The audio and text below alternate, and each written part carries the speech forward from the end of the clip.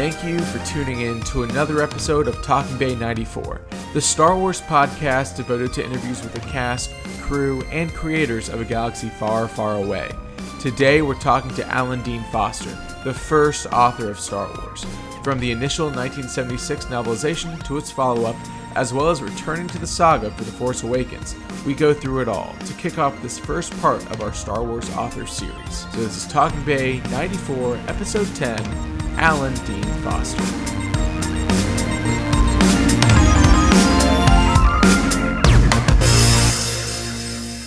All right, today I am joined by Alan Dean Foster, for Star Wars best known for writing the original novelization, as well as the follow-up, Splinter of the Mind's Eye. He came back to the saga for both Approaching Storm and The Force Awakens novelization, and he is joining us today. Mr. Foster, thank you so much for taking the time. My pleasure. Well, before we dive into Star Wars, I want to talk for a moment about how you started writing and kind of what your influences were to become an author. Well, I was always a facile writer in school. We had 4,000 kids in my high school, Grant High School in Los Angeles, and I was probably the only one of the 4,000 who looked forward to essay tests.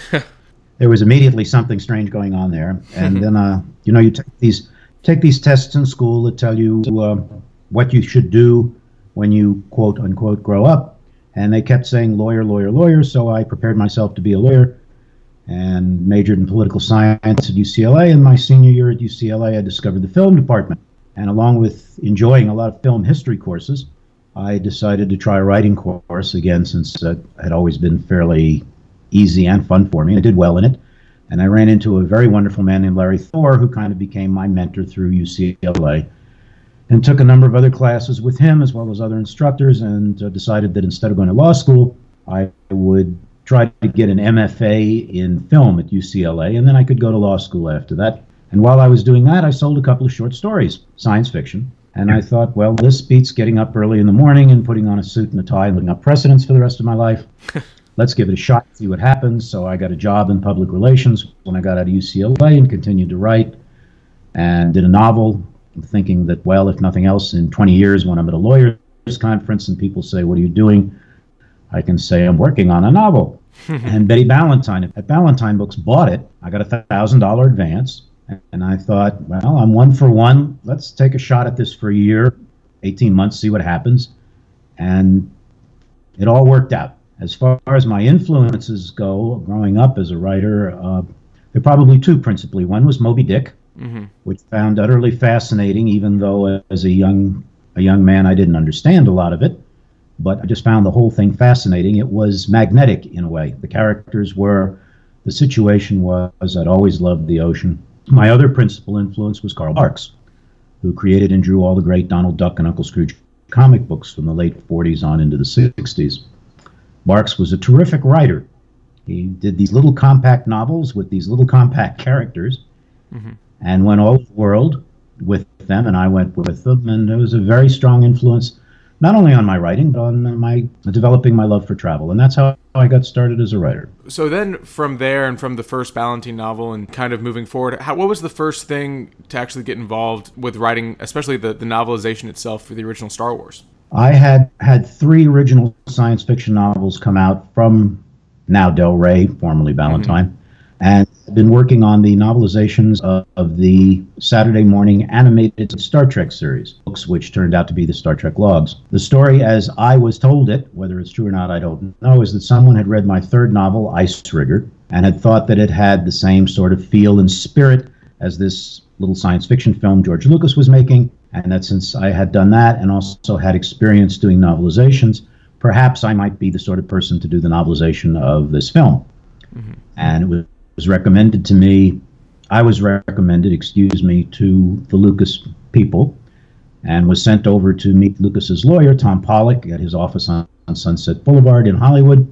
And he apparently determined that A, I had some idea what I was talking about and doing, and B, I wasn't a an axe murderer in hiding. And they then sent me over to meet with George briefly at Industrial Light and Magic, which at that time, as everybody now knows, was in a rented warehouse in Van Nuys, California. And I had a wonderful time walking around there waiting for George. And to this day, I don't know how or why he allocated me as much time as he did. We probably talked for 15, 20 minutes. But he showed me all around, and, here's the Death Star, and here's what we're doing over here, and here's what we're doing over here. And I guess I passed that test because I was then engaged to write the novelization and a sequel novel to be determined later, which turned out to be Splinter of the Mind's Eye. So when you were actually writing the novelization, right? So what materials were you given? Concept art or script, or how was it kind of presented to you initially? I was given a copy of the then current script and some of Ralph McQuarrie's pre-production art. Mm-hmm. I also was able to see what they had very briefly in the way of dailies, a couple of days out at ILM. And of course, walking around there, I saw the Death Star trench, which was giant pieces of put together plastic, which were on pieces of plywood out in the parking lot because there was no room left to put them. And while I was walking around, this guy came over and said, "You want to see something really neat?" And he pulled me over and started talking to me about this huge camera setup that he had, explaining that it was the first computer-controlled camera in the history of motion pictures, blah, blah, blah. And I couldn't wait to get away from the guy because he was talking about things I didn't know much of anything about. And I was still waiting to meet George. And it was John Dykstra trying to explain his camera setup to me. Trying to explain the Dykstra camera to you. That's great, yeah. Yeah, that's right. And of course, I didn't know. So now you can't go back in time. And I got to see them shoot a couple of shots of the Millennium Falcon against green screen and some dailies of the TIE Fighter attack on the Millennium Falcon. No sound, no music, no color correction. Right. So that was what I had in the way of material at the beginning. And then later on, Charlie Lippincott, who was in charge of many things on the project, gave me a 16-millimeter reel of bits and pieces from the film to take around to science fiction conventions, which I used to go to more often than I can now. And there was material on that I was able to see, like the Jawa crawler and things like that. It all ended up contributing to what I was able to put in the book. I mean, the book in itself still stands on its own as one of my favorite Star Wars novels, period, but also just an incredible look on how the Star Wars galaxy was viewed back before there was a second movie even. And I think even more than that, Splinter of the Mind's Eye then becomes something that's even more important and very interesting to go back and read now. So maybe let's talk for a second about Splinter of the Mind's Eye and kind of how that was positioned to you and how you kind of went about writing that book. George was working 25 hours a day on the movie and really didn't have a lot of time to devote to ancillary material, but devoted as much as he could. And the instructions were essentially write a sequel novel to the first film that can be filmed on a low budget, because George wanted to have not only more material out there for Star Wars people, assuming that Star Wars fans developed into something, wanted to have more material available for them right away, but he also wanted, in case the film was neither a huge success nor a big flop, to be able to do a second film on a low budget, reusing as much in the way of props and costumes and effects and so on from the first film as possible. So it was an interesting way to approach the novel from page one. That's why I set it on a fog-shrouded planet. Reduces the need for expensive backdrops. Of course, there was no CGI in those days. Everything was practical. And why so much of it takes place underground. And again, reduces the need for expensive backdrops. And within that context, I was allowed to write whatever I wanted.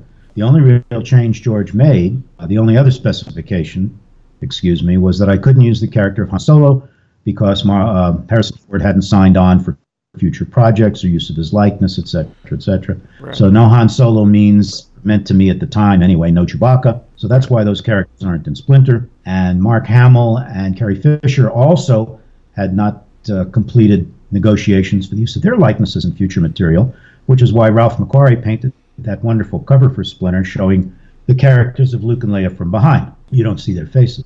Right. So that's how Splinter came about, and I was allowed. There were no more materials. There was no discussion of, well, this is what we might do for a second film if we make money, or the third film, or anything else. It was just Go write a sequel to this film that can be filmed on a low budget. And that's a large part of why Splinter took the direction it did and turned out the way it did. I mean, really, it's the first expanded universe book. It kind of showed everyone the possibilities of what more Star Wars would look like. And for that, really, people are still going back and using that as kind of a starting off point. Even this new Solo movie uses Mimban as a key planet of the movie, which I thought was awesome, finally seeing it on a big screen, at least in some form. Well, tell you the truth, I haven't seen Solo yet. But I've read about it, of course, and it's nice, it's charming. These sort of things happen because this is what fans like with an ongoing series, whether it's science fiction films or X-Men films or Sherlock Holmes stories. It becomes part of your private little imaginary universe, and it's really fun if you're reading, say, Sherlock Holmes story number 23, and Watson describes something that's sitting on a mantelpiece that was there in story number 3. Right. And fans say, oh, I recognize that. It's like seeing an old friend. So in that way, it's a lot of fun. I enjoy it too. I don't know anybody who doesn't. From there, with Splinter, you moved forward and really you became known as a novelization guy, really, as well as doing some incredible works on your own. The Alien novelization is one of my favorite books ever, right? I think the way that you describe it and adding a whole new element to the actual movie is a really, really special treat in case people have not read that yet. The interesting thing with Alien was, first of all, it's a very claustrophobic film. Right. You don't have big space battles or fights between armed group of people, which allow you more descriptive opportunities and possibilities. It's essentially a haunted house story in space. So you have to get into the characters' minds more than you even would otherwise in telling the story, because that's in some scenes that's the only place you have to go, is into the characters' minds. The other thing was Fox gave me very little in the way of supportive materials. Mm-hmm. I had some idea, I saw pictures of the ship and I saw obviously photos of the characters, but they wouldn't show me any pictures of the alien. They were paranoid about images of the alien getting out. Of course, nobody knew H.R. Giger at that time, right, except probably some European art collectors. And so the entire book is written without any description of the alien in any of its forms. Mm-hmm. That was tricky to pull off, but it was very much the horror in your own mind is more horrible than anything that you actually see on screen. And that's what you go with when you have a stipulation like that. Going then to the prequel trilogy, I think you more than any other author have kind of a distinction to kind of have worked in all three of the trilogies, really, right? And so with the approaching storm, what was it like being called back to work in the Star Wars universe?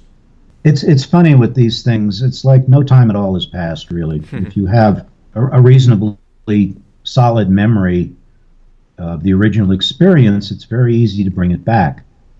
And that's what happened when I was doing Approaching Storm. It's like I know this character, I know this ship, I know what this costume looks like, and I know what this is supposed to feel like. Right. And on that basis, I just simply went ahead and wrote it as what it was, which was a follow-up in the story. I had a lot of fun doing it, actually. The difference is, when I did the first novelization and Splinter, it was basically, George said do this, and Gary Kurtz signed off on it, and Charlie signed off on it, and I went and did it, and then turned it in, and it was like, okay, that's good. And that was it. Whereas as Star Wars has grown into something enormous, more and more people are involved in the vetting of anything involved with Star Wars, not just novelizations or original novels, but what goes on McDonald's drink cups and what you can put on a child's bedspread. Everything has to accord. When I did the Approaching Storm, they had one person whose job up at the ranch, Skywalker Ranch, was simply to do this, was to check 9 to 5, I presume, 5 days a week, and check that make sure that all those things accorded with everything else. And it was already unwieldy at that time. Now you have a committee. Mm-hmm. And you probably have committees within committees. I don't know. I'm not privy to the inner structure. With Approaching Storm, everything was gone over with a fine-tooth comb in the first manuscript. And I went up to Skywalker Ranch, and we talked about this and discussed that. And I never write anything unless I have a reason for it. I don't just throw it in there. So I was able to argue for my positions, and sometimes I was overruled. And that's fine with a novelization. People have to realize that even though your name may be on the book, it's not your property. It's not your universe. And if you can't take criticism or being told to change things, then you don't take the job. The Approaching Storm in itself, I guess kind of as a bridge novel, really, again, is one of a great kind of look at Anakin and Obi-Wan's relationship and kind of what that looked like before, obviously turned bad. What was kind of the direction you were given in terms of Obi-Wan and Anakin and how they should kind of be playing off each other, even kind of hinting at what was to come? Well, I wasn't given any. I only knew about that relationship from what had been already shown on screen. Nobody sat down with me or sent me anything and said, we think that, Obi-Wan should do this and Anakin should do this and this is how they should interact during a fight scene or anything else. It was just basically left up to me. I came up with what I thought that situation and all the situations and relationships in the book should be. Then when that was turned in, the group of people responsible for overseeing that project were able to say, well, we don't think this will work because, and I would go back and revise or argue, or they would leave it in, or we would make subtle changes. But from the beginning, I was allowed to do what I wanted. The most enjoyable part of that book was, of course, doing Barriss Offee and Luminara Unduli, for two reasons. First of all, because I'd always been intrigued by the idea of female Jedi. And second of all, because they were brand new characters when they were given to me. It was essentially, this is a picture of this character and this is her name. That was it. So I was able to develop those characters in the way I thought they should be developed and in the way I wanted to for the fans. And nobody could come back and say, well, in film 6, this is going to happen. Or in film 4, this happens, so you can't do this. So I had a lot more freedom with those characters, as I did with the setting and how they acted and everything else. Yeah, of course. So from there, I guess your latest entry in the Star Wars universe was very fitting, right, to kind of square it up with the beginning, which was the novelization for Episode 7, The Force Awakens. What was that process like? Because really, the gap between Approaching Storm and The Force Awakens is not a small amount of time. What was kind of the first approach towards The Force Awakens? I went at it the same way I would any novelization, as a separate film, but yet one that had a lot of baggage with it. Right. And simply, developed it the way, just like I did Approaching Storm or any of the other novelizations, the way I thought the characters would act and react in certain situations. I had certain things put in there that they asked me to take out, which unfortunately I cannot tell you about, and certain things that I came up with that they left in, which was nice. I was particularly proud of the work I did trying to make sense of Starkiller Base. Mm-hmm. It's funny, I would get or see occasional comments from readers saying, well, this is just science fiction fluff, this is hand-wavium, as it's called. Mm-hmm. And in fact, all of that description of Starkiller Base is based on actual astrophysics, which I had to do a fair amount of research on in order to come up with something that would make even a modicum of sense. And it actually does if you happen to know a little bit about advanced astrophysics, which I didn't until I started researching Starkiller Base. Now I can explain it to people, and it actually, from an physical standpoint, makes sense. There's nothing in there that isn't part of real physics, at least from the theoretical standpoint. Also, I thought it would be kind of fun if the base uses dark energy because it's the dark side of the Force and all of that and blah, blah, blah. Even though they don't accord from a physical standpoint, they just accord from the fact that you're using the same word for two different things. Right. But I thought a lot of fans would say, that's kind of neat. Dark energy, of course, the dark side would use dark energy and on and on. I think there's room to explore that in future episodes. On the other hand, Star Wars has not been moving in a direction where the use of realistic physics in any way, shape, or form would seem to be included in the films, so it probably won't happen. But the Journal of the Whills, George never told me what it was, and you want to know what it is, you probably have to ask him. But I always thought from the very beginning, when I first encountered that at the very beginning of the first film, first novelization, was that it was an account of everything that happens in the Star Wars universe, put down by another species, whose technology is obviously very advanced, and whether through it was their job or their interest, a desire to set all these events down. It's always nice in any imaginary universe to have a mysterious big book. Mm-hmm. Lovecraft, of course, is probably most famous for this with the Necronomicon, but there are other writers who did it as well. Right. And there's no reason why the Star Wars universe can't have the Journal of the Whills. You know, there's still lots of directions that storylines like that and aspects of the Star Wars universe can go. Mm-hmm. I'm not involved, so right. You know, nobody asks me. When you were writing Star Wars, I guess in these 4 instances, and also the short story you wrote for the Star Wars Insider, what's been kind of your favorite character to work with, or see the behind the scenes kind of thought process for? Well, I used to love working with Yoda, mm-hmm. because it's always kind of this feel that, you know, he's the good teacher and the ultimate professor and strives for good, but doesn't really have the physical capability to influence things on a massive scale. However, they've changed him around just like they've changed a lot of other people around. So at this point, I wrote my treatment for episode 9. It's up on my website with my last monthly post, and that's what I would have done. I couldn't not do it. Let's put it that way. I just, as a Star Wars fan as well as a writer, I could not write that treatment. I also thought that, you know, I can do a few things here that will rationalize some of the controversial, with a capital C, points that show up in episode 8, and at least make them seem to have some sort of logical flow. So that's why I did it. I had no choice. I had to do it. Moving past Star Wars and moving towards the future, is there any projects that you've been working on or anything that you would like to talk about? I mean, you've been very prolific, and every story that you've come out with has had a very unique perspective, and I know the fans are always clamoring for more Alan Dean Foster.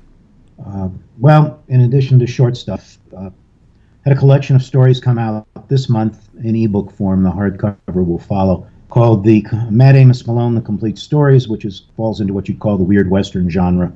Mm-hmm. About a giant mountain man who everybody thinks is crazy, except he's been to Tibet and the Sorbonne and so forth. And that was just released by Del Rey this month. Next month, I have a novel coming out also from Del Rey called Relic, which is about the last surviving human being in the galaxy. And I have a Commonwealth novel for those who follow the Commonwealth stories called Secretions, which is being read by an editor right now and is based entirely on slime.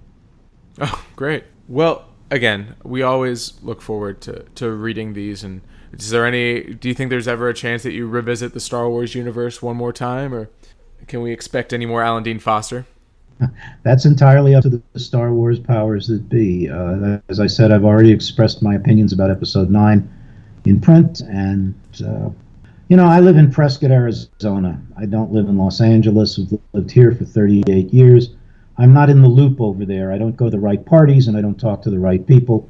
And I have this unfortunate habit of saying exactly what I think. Always supportful, never just for the sake of saying it.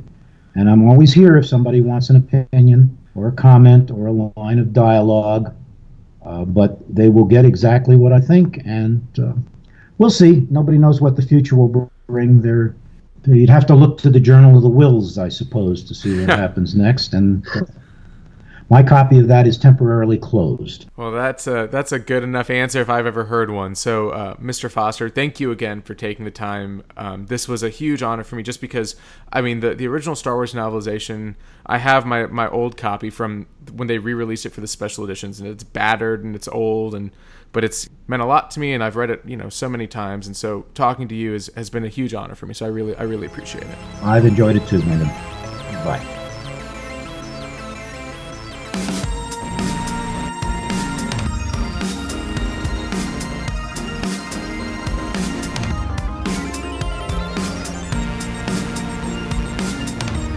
Thank you again to Mr. Foster for joining Talking Bay 94 today.